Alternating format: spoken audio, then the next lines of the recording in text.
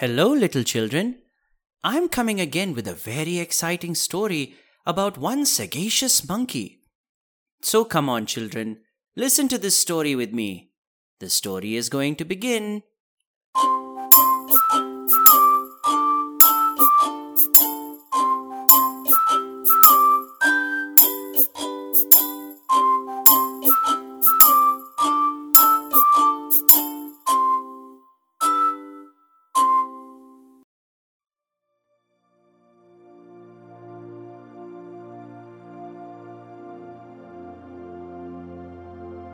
Long, long ago, there lived in the province of Shinshin in Japan a traveling monkey man who earned his living by taking around a monkey and showing off the animal's tricks.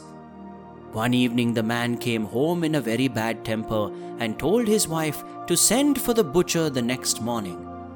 The wife was very bewildered and asked her husband, "Why do you wish me to send for the butcher?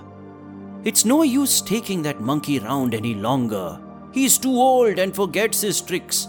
I beat him with my stick, all I know how, but he won't dance properly. I must now sell him to the butcher and make what money out of him I can. There is nothing else to do." The woman felt very sorry for the poor little animal and pleaded for her husband to spare the monkey. But her pleading was all in vain. The man was determined to sell him to the butcher. Now the monkey was in the next room and overheard every word of the conversation. He soon understood that he would be killed, and he said to himself, "Barbarous indeed is my master. Here I have served him faithfully for years, and instead of allowing me to end my days comfortably and in peace, he is going to let me be cut up by the butcher, and my poor body is to be roasted and stewed and eaten. Woe is me! What am I to do?" A bright thought has struck me. There is, I know, a wild bear living in the forest nearby. I've often heard tell of his wisdom. Perhaps if I go to him and tell him the strait that I am in, he will give me counsel. I will go and try. There was no time to lose. The monkey slipped out of the house and ran as quickly as he could to the forest to find the boar. The boar was at home, and the monkey began his tale of woe at once. "Good Mr. Boar, I have heard of your excellent wisdom. I am in great trouble. You alone can help me. I have grown old in the service of my master, and because I cannot dance properly, now he intends to sell me to the butcher. What do you advise me to do? I know how clever you are." The boar was pleased at the flattery and determined to help the monkey. He thought for a little while and then said, "Hasn't your master a baby?" The monkey said, "Oh yes, he has an infant son." "Doesn't it lie by the door in the morning when your mistress begins the work of the day?" "Well, I will come round early, and when I see my opportunity, I will seize the child and run off with it." "What then?" said the monkey. "Why, the mother will be in tremendous scare, and before your master and mistress know what to do, you must run after me and rescue the child, and take it home safely to its parents. And you will see then that the butcher comes, they will not have the heart to sell you." The monkey thanked the bear many times and then went home. He did not sleep much that night, as you can imagine, for he was thinking of tomorrow. His life depended on whether the boar's plan succeeded or not. He was the first up, waiting anxiously for what was to happen.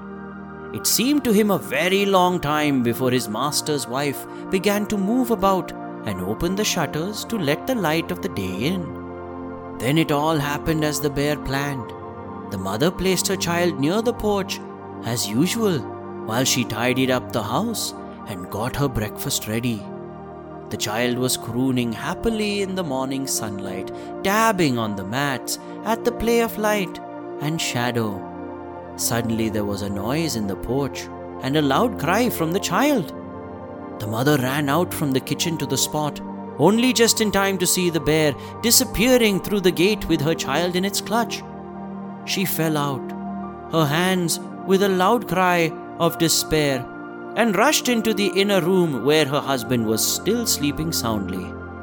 He sat up slowly and rubbed his eyes. and crossly demanded what his wife was making all that noise about.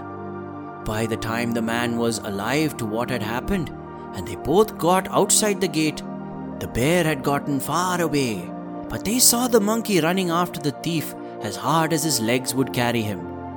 Both the man and wife were moved to admiration at the plucky conduct of the sagacious monkey, and their gratitude knew no bounds when the faithful monkey brought the child safely back to their arms. "There," said the wife, "this is the animal you want to kill. If the monkey hadn't been here, we would have lost our child forever." The man said, "You are right, wife," for once as he carried the child into the house. "You may send the butcher back when he comes, and now give us all a good breakfast and the monkey too."